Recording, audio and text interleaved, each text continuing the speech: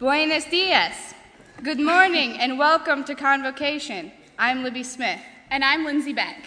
This morning, this summer's Nicaragua SST group would like to share with you what our SST experience was like. As you might have already experienced here this morning, as we entered, Nicaragua is a country rich in culture with its own unique sights, smells, and sounds. The things you heard here were common sounds on the streets in Nicaragua. We would like to begin with a few facts about Nicaragua. Nicaragua is a country located in Central America between the Atlantic and Pacific Oceans and is a neighbor to Honduras on the north and Costa Rica on the south. It is a tropical country with temperatures ranging from 90s in the lowlands to 50s in the mountains. The national language in Nicaragua is Spanish, although there are many indigenous languages spoken on the Atlantic coast. Because our group was the first SST unit to return to Nicaragua since 1978, we knew very little about what to expect. We knew basic facts about the country, like it was the second poorest country in the Western Hemisphere, and exports include coffee and tropical fruit. But really, upon arrival, we were headed into a crash course of Nica Culture 101. Our group consisted of 8 men and 15 women from 10 different states studying 13 different majors. We spent our first 6 weeks attending Spanish classes in the morning, lectures in the afternoons, and in the evenings usually with our families.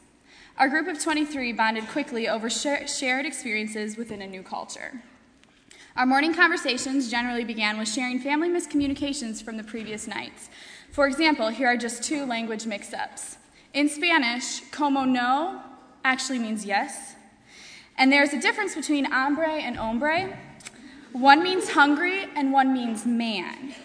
You can see how mixing these up would bring a little laughter and confusion to the family. Our group was led by Dr. Doug Schirch, a chemistry professor here at Goshen, and his wife, Maria Sanchez Schirch, a native of San Marco, Nicaragua, and their 3 children, Jessica, Junie, and Joshua. Both Doug and Maria have spent significant portions of their lives living and working in Nicaragua. Our group was blessed to have leaders who were so knowledgeable about the country and culture. More than that, the passion and love that Doug and Maria demonstrated for the country instilled in all of us the desire to really invest ourselves, and we came away with a deep appreciation for the people, country, and culture of Nicaragua. Now that we've introduced you to our country and our group, it is our hope that through stories, song, and photos, you can begin to get a glimpse of our amazing 3-month journey in Nicaragua.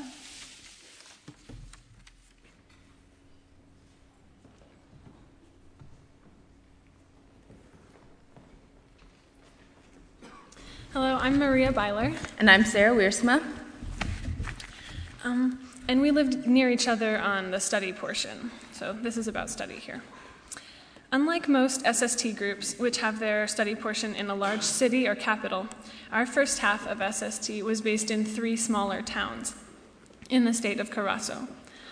On our first day in Carazo, all 23 of us practiced using the local transportation, a variety of taxis and buses, during our first week with host families before classes started. Many of us were drilled on how to use the public transportation, only to wake up that first day of class to find that transportation was no longer an option. On that morning, I woke up and got ready for classes. I had spent at least 2 hours the day before role-playing taxi scenarios with my host mom. She was sure I did not understand the concept of correct change. At breakfast, my family asked how I was getting to school. Assuming this was just another review of the day before, I launched into my explanation of the taxi system. My mom just looked at me and said, "There are no taxis." I was not able to figure out if there were really no taxis or if my Spanish-speaking ability was just that bad. Turns out there really were no taxis. Apparently, unbeknownst to us, for several weeks before we arrived in Nicaragua, tension had been building between the transportation workers and the government over gas prices. The entire country's transportation system had gone on strike the night before our first day of classes. Much to our confusion, Sarah and I did end up taking a strike-breaking taxi to school that day. After that, transportation was shut down completely, and we ended up walking to and from school every day for 2 weeks. It took us a while to figure out the most efficient way around the city. That first morning, our family told us it would take about 10 minutes to make the trip at gringo pace. In fact, it took 40, and we were late to class. Once we got the hang of it and figured out the best route, it became a routine that we looked forward to both at the beginning and end of our day. We got used to seeing the same things each day on our way home. The first part of our walk took us through the middle of town. We passed street vendors selling mangoes, ice cream, diaper pins, and much more. There were small stores called pulperias about every block. Some of them had funny names like Pulperia Jennifer, Pulperia Kelly, and Pulperia Los Niños Divinos de Jesús, Pulperia the Divine Children of Jesus. Next, we passed through the market. The market was crowded, noisy, and smelly. The street was packed with people, cars, and bikes. In the market, you could find most any food you were looking for, and even some you weren't. Almost anything you can imagine was sold there. Makeup, headphones, watch batteries, used clothes, garden hoses, and a pig's head if you wanted. The best part of the walk for me was the last 5 minutes. By then, we were in our neighborhood, walking on a sidewalk or a very narrow road that doubled as a horse path, play place, and home to several dogs. We often passed the same kids who daily asked us for a word in English. As we neared my house, my nieces and nephews would come running around the corner, yelling our names and giving us big hugs. It always felt like coming home. One reason I loved our walk so much was because it gave the time Maria and I to talk. Whether we were navigating the busy market, walking through town, we had a chance to talk in English about our day, the awkward moments, the language mishaps, and how much food we managed to eat at the last meal. Because we both came to enjoy the walk so much, we continued walking once the strike was over. Some of our favorite sights: horses grazing in the median of the road, the biggest pig we've ever seen, and some really strange mutt dogs.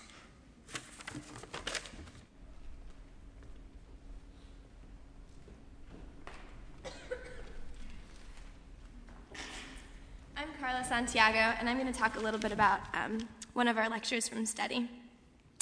On study, my host dad liked to tell me a lot of stories. One that he seemed to enjoy telling me most was about his involvement in the literacy campaign. He would tell me all about how he went on many adventures with his campesinos in the rivers of Bluefields. I was never able to fully understand exactly what he went through until one of our lectures.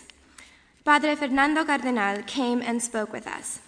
He was the man who had planned this famous literacy crusade in the early 80s, just following the triumph of the revolution. He organized groups of people, mainly young people, to leave their homes and go out into the campo and teach the campesinos to read.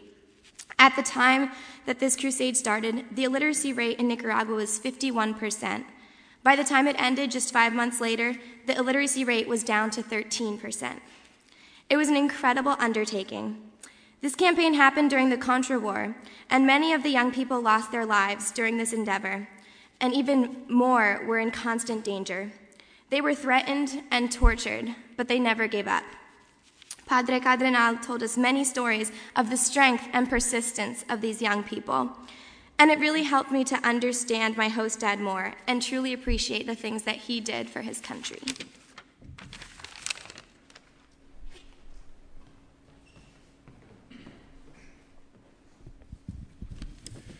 I'm Josh Tyson, and this morning I'd like to talk about some of the major political events that have happened in Nicaragua in the 20th century. Now, in the interest of time, I can't go into too much detail, and I'm going to have to move kind of fast. So if anything I say interests you, I encourage you to check into it some more. So starting in 1912, the U.S. sends Marines to occupy Nicaragua. The Marines will stay until 1933. 1927, Nicaraguan General Augusto Sandino leads a guerrilla war, first against the U.S.-backed Nicaraguan Conservative Party, and later against the Marines themselves. 1933, the fighting against Sandino forces the Marines to withdraw from Nicaragua. Before they leave, the Marines set up the Nicaraguan National Guard, essentially the Nicaraguan Army. The Marines place a man named Anastasio Somoza Garcia in control of the National Guard. Tensions between Somoza and Sandino will lead to Sandino's assassination in early 1933. 1937. With control of the National Guard, Somoza seizes control of the Nicaraguan government. With little or no means of armed resistance against him, the Somoza family will rule Nicaragua for more than 40 years. 1961. A few Nicaraguan students, looking back to Sandino, create the Sandinista National Liberation Front, or the FSLN. Although small, this group quickly gains the attention of much of Nicaragua, including dictator Somoza. 1972. By now, Somoza's corruption has become more well known. In December 1972, an earthquake destroys much of Managua, Nicaragua's capital city. Nicaragua receives millions of dollars in international aid. Somoza funnels this money into his personal funds. With this and his refusal to rebuild Managua, for the first time, widespread resentment against Somoza begins to grow. The resentment culminates in a revolution against Somoza in 1978 to 79, led by the Sandinista Party. July 1979, the triumph of the revolution. Somoza flees the country. National conditions at this time include billions of dollars in national debt, a devastated economy, and from the revolution, 50,000 dead and 600,000 homeless. 1981. Resentment in Nicaragua begins to grow against the by now mostly Sandinista government. Counter-revolutionary groups, or Contras, begin to form against the Sandinistas. Throughout the 1980s, resentment leads to violence with the Sandinista-Contra War. The U.S. funds Contra fighters, first covertly and later publicly. Although the Sandinistas were guilty of some human rights violations during this time, the Contras were carrying out indiscriminate attacks on citizens, especially those appearing to benefit from government programs. Other major national concerns include food shortages and severe economic problems. 1990. Nicaraguans are tired of fighting and are willing to look past party and ideological differences in order to stop the violence. In the 1990 general election, the Sandinistas lose power. The toll of the war includes 50,000 dead and $12 billion worth of damages. Since 1990, in the present-day government, most of the corruption of the past is still evident. There is a lot of criticism today against the current administration of Daniel Ortega, the Sandinista president who ruled during the 1980s. So for my SST final project, I wanted to look at the folk music of Nicaragua, and especially how political and historical events in Nicaragua have influenced this music. One song that kept coming up in my interviews with people was called Nicaragua Nicaraguita. It was written by Carlos Mejia Godoy, Nicaragua's most prominent folk songwriter. In this song, the singer talks about how much he loves Nicaragua, his Nicaraguita, his precious little Nicaragua.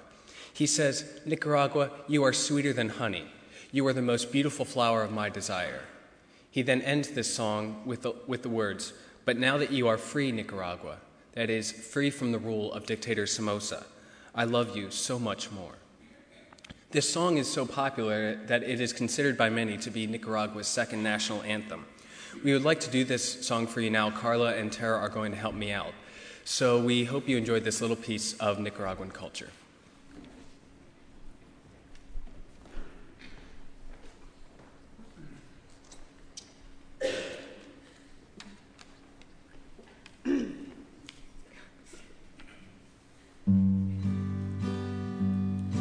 Nicaragua, Nicaragüita,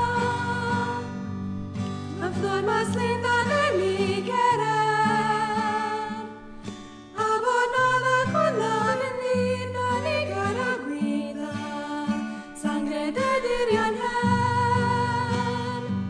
Ay, Nicaragua, sos más dulcita que la mielita de Tamagás.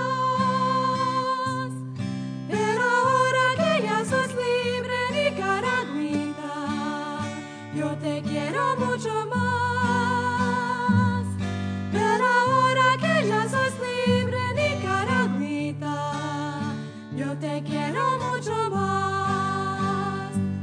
Ay, Nicaragua, Nicaragüita,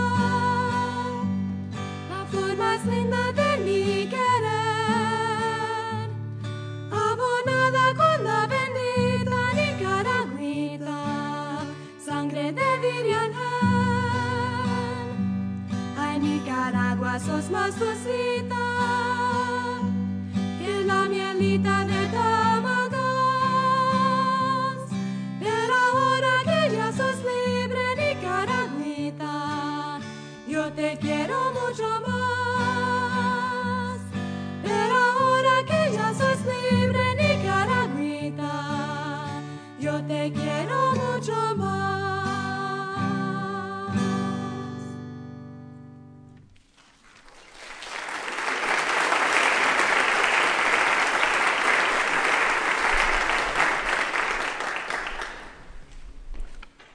My name's Alex Caskey, and this is Rusty and Kyle. And for our service assignment, we went to a remote town called Candelaria in the department of Boaco, which is located in central Nicaragua. We were told there are about 250 people that live there, but I don't think we saw more than about 100 of those while we were there. There's about 35 houses in the town that were made out of anything from wood, mud, stone, and occasionally concrete cinder blocks. The nearest town with internet access, which we were very concerned about, was 6 to 7 miles away, which doesn't sound that far away until you realize it was a 1-hour bus ride because the road conditions were so bad. Buses would pass by the town at 3:30 a.m., 5:20 a.m., and 5:40 a.m. So if you wanted to go do your shopping, you were up with the roosters, which wasn't very hard, actually, because they were everywhere in our rooms. The buses would come back between 1 and 3 p.m., and if you missed that, it was a long walk home. About 5 years ago, Candelaria received a water pump so that they finally had a well and running water. Before that, they had to walk about 45 minutes one way to get water. And a month before we got there, they got electricity. Agriculture is definitely the way of life in Candelaria. Every male over the age of 12 is working in the field, and we actually got to experience some of that while we were there. They make the men working in the field make anywhere from $2.50 to $4 a day, but keep in mind they can only work in the field about half of the year. So lots of the men actually go to Costa Rica during the summer months to find work. We were there with an organization called ASO Phoenix, which is a non-governmental organization that worked at rural development projects. We were told we would be doing reforestation, and I guess we did, kind of, for like 4 hours in the 6 weeks we were there. It involved walking down to a schoolyard, picking some seeds off of a tree, letting them dry out, and then planting them alongside the road. So hopefully that works. We spent most of our time building fences to fence in gardens to keep the animals out. And then once a week, we would go with our brothers and fathers and work out in the field, which meant waking up at about 4 a.m. and then taking anywhere from a 20-minute to hour-and-a-half walk through the bush. And then we'd get out there and get to put our machetes to use, which we actually weren't very good at. And I think we cut more corn than we did weeds. But it was a really interesting experience. Most of the adults there are illiterate. Probably like 60 or 70% of the people, they can't even read numbers. Like, they can't read digital, like a digital clock. They wouldn't be able to tell the time sometimes. There are a lot of machismo. Machismo is much more evident there than it was in the city. And we were pretty shocked by some of their narrow worldviews. They would ask us questions like, are there horses in the United States? Or I think the best one was, are there rocks? And we're like, yeah, there's rocks. And one guy asked us if there was corn in the United States. And we're like, yeah, actually there's a lot of corn. I think there's way more corn in the United States than there is here. He's like, no. There is not more corn in the United States than there is in Nicaragua. We're like, all right. So I think we need to send him a picture or something because I don't think he's going to get it. Candelaria was definitely a very poor town. Even in that remote area, it was probably the poorest. But I think we would all agree that by the time we left, we didn't really feel like we were leaving a poor community because what they lacked financially, they definitely made up in spirit and hospitality.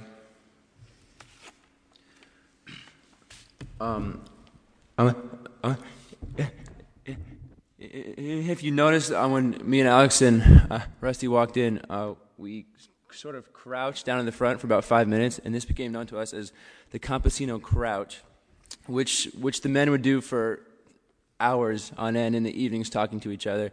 The most we ever managed was maybe 5 minutes, so feel free to give it a try. But that was the main, either you sit on a rock or you crouch, and you would just chat for the whole evening. So I'm going to read a journal excerpt that I wrote more the beginning of my stay in Candelaria, and this is about the kids. What we eventually found out is there really isn't a moment you spend in the town without some kid around you, if not 4 or 5. They were basically the life of of the little village, and so I wrote a journal entry reflecting on that. I think I can honestly say that I've never met a happier bunch of kids than the kids here in Candelaria. That is pretty amazing, since this is the closest I've been to poverty in my life. Between swimming, hanging out, playing with the soccer ball, and throwing rocks, I've spent the majority of my time around kids, and it's been great. They're always ready to laugh and always walk around with a smile on their face. It doesn't matter that most of them run around barefoot or that the toys they have are the rocks they found on the ground. So far, a deflated soccer ball has been the center of about every game, and they seem to love it. Along with loving to have fun, these kids are also very hardworking.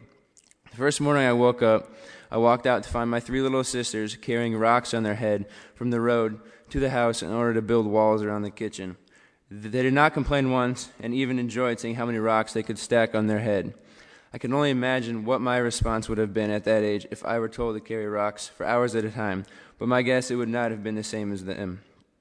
These first few days I've been very humbled by these kids, and I can only hope to have as big of impact on them as they have and will have on me.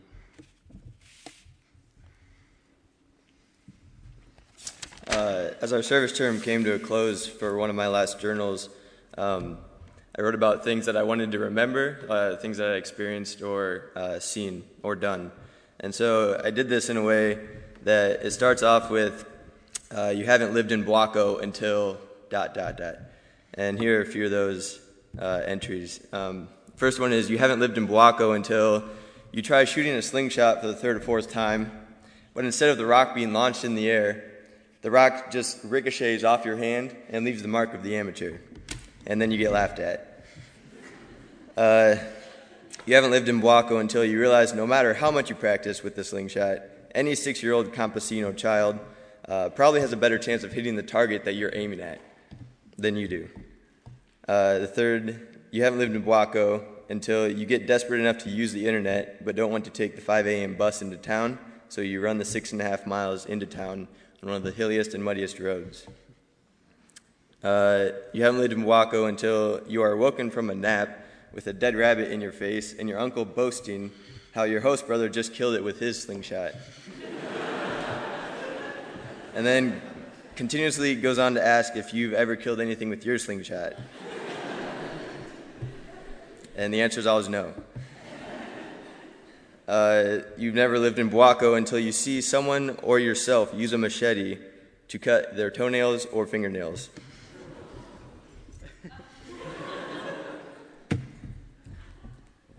You've never lived in Buaco until you wake up at 4:30 a.m. to catch a bus to the capital of Buaco at 5. You get to the bus stop, someone tells you it's not coming, someone tells you it's just late, and someone else tells you there are 2 buses coming. You wait for 2 hours, there is no bus, but after another hour of waiting, you hitchhike into the back of a truck. Meanwhile, it's been raining since 12 a.m. You ride in the truck while it's raining, and you come to a small stream that has become impassable. So you wait for 2 hours, then decide to walk the 3 miles back to your village, Candelaria, in which you have to cross another 3 streams that have gotten to be almost waist deep, and finally end up back in Candelaria around 1:30 p.m. after having traveled 8.5 hours and gotten nowhere.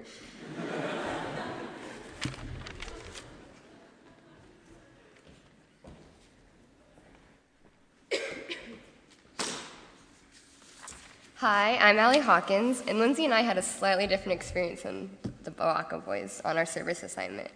Lindsay and I spent our 6 weeks of service working at an organization called Los Pepitos in the city of Jinotega. This city is set in the valley of 2 beautiful mountain ranges.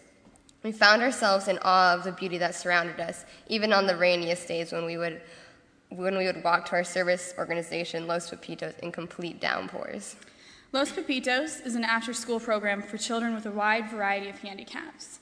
Some had Down syndrome, some were autistic, some were deaf, and others had severe learning disabilities. And one special little girl had severe anger issues, which caused little boys to cry every day during recess. Each afternoon, a different activity was held at Los Pepitos. This organization was similar to a boys and girls club. For example, Monday we had dance class, Tuesday we had arts and crafts, Wednesday was a computer class, Thursday gym, and Friday a painting class. Attendance was fairly inconsistent, but there were some loyal students who came every single day. In the mornings, before going to Los Pepitos, we worked at a school called Escuela Especial, which was affiliated with Los Pepitos. Allie worked with 12 to 18-year-olds, and I worked with 3 to 7-year-olds. The kids had school from 8 to noon, with an hour break for recess at 10. But if it was raining or cloudy, they would let out at 11 or even 10. If it was nice, they had recess all day. Occasionally, the kids were served food at 10 or sometimes 11. Once in a while, they would get a full meal, or sometimes they would get just juice. Alan and I were generally pretty confused about which schedule we would follow that day, as it was hardly ever the same. With all that said, Allie and I really enjoyed working at the school. Even though our lack of Spanish created a bit of a language barrier, working with the children was a wonderful experience. Lindsay and I lived together in the same house and even slept in the same bed for 6 weeks. We were fortunate enough to have a family that was extremely involved in our service location. Our 12-year-old host brother was diagnosed with mild Down syndrome, and he often participated in the activities offered by Los Pepitos. One day, I had to bring Jose Ramon home from Los Pepitos without Lindsay, who was recovering from a visit to the hospital. On our way back, we walked by a basketball court that had a bunch of younger guys sitting around and hanging out. I knew as soon as I walked by that the typical cat calls and whistling were coming. So I continued to walk by, heard the whistles, and to my surprise, soon heard laughter. Turns out my 12-year-old brother, whom I was linked arms with, stopped, turned around, and shot that group of guys the biggest grin that a 12-year-old could make. He was so proud to be walking with me that he couldn't help but taunt those guys who were trying to get my attention. When we weren't in school or at Los Pepitos, we found ourselves building relationships with our sisters and parents. Our sisters didn't have jobs outside the home, so they spent their days doing all the housework. Allie and I were probably scolded weekly for how messy our room was. Our mom and dad owned a pulperia, which is a corner store that supplied everything and anything we would have ever needed. It was the most popular in our neighborhood, so it kept them pretty busy. In the evenings, we played countless games of rummy as well as Dutch Blitz with our sisters. In return, they taught us how to make tostones and gallo pinto. Our family showed us they loved us, and they took care of us and were truly considered daughters. I especially felt this love and concern one night towards the end of service. It was 9 p.m., and I had developed a horrible headache. Mom sent me up to bed with a cup of tea, and as soon as I got to the edge of our bed, I passed out, and the cup shattered as it hit the floor. When I woke up, I first saw Allie, then I felt my mom trying to get me to stand up. Next, I heard my sisters crying loudly, and Allie just kept reassuring me, everything's fine. I had no idea what had happened. They helped me down the stairs, and the next thing I know, we were flying through town, headed towards the hospital, in our neighbor's truck, hitting every single pothole. Turns out, after a 4-hour hospital stay, I was just dehydrated and had a bit of an infection. But my family stayed by my side through the whole experience and took care of me just as the same as how my family here in the States would have taken care of me. Lindsay and I truly enjoyed our experience in Jinotega. We learned a lot from our students, our family, and our coworkers.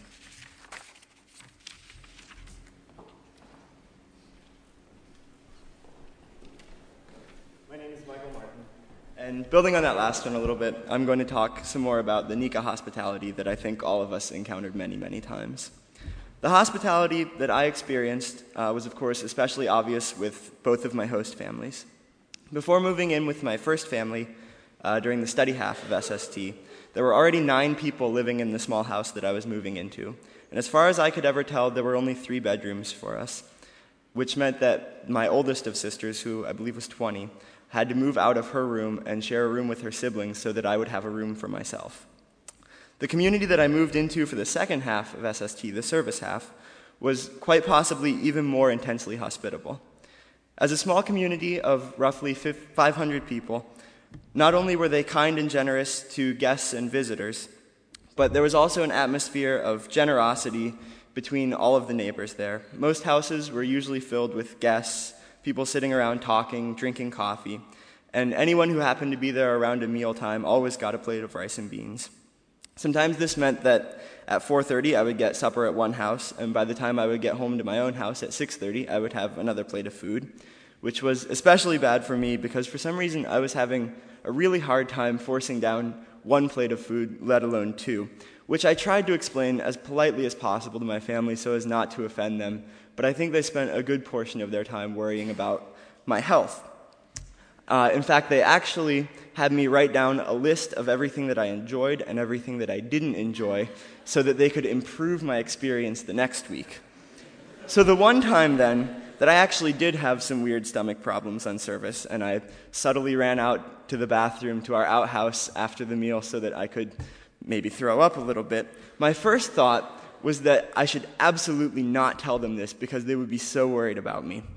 So of course, on my way back inside, this happens to be the only time I think I ever saw anyone going out to the latrine as I was coming back in, and it happened to be my host dad, who asked me if the latrine was occupied. And so I had to say, no, but I did just throw up a little bit. And so, of course, he felt terrible and tried to explain this away to me, that I was probably eating too fast, which definitely wasn't the case, or talking too much as I was eating, which also definitely wasn't the case. And then he ended up cleaning up the whole thing and not letting me help. So that's just one example, kind of a dramatic example of the day-to-day hospitality that I think all of us experienced.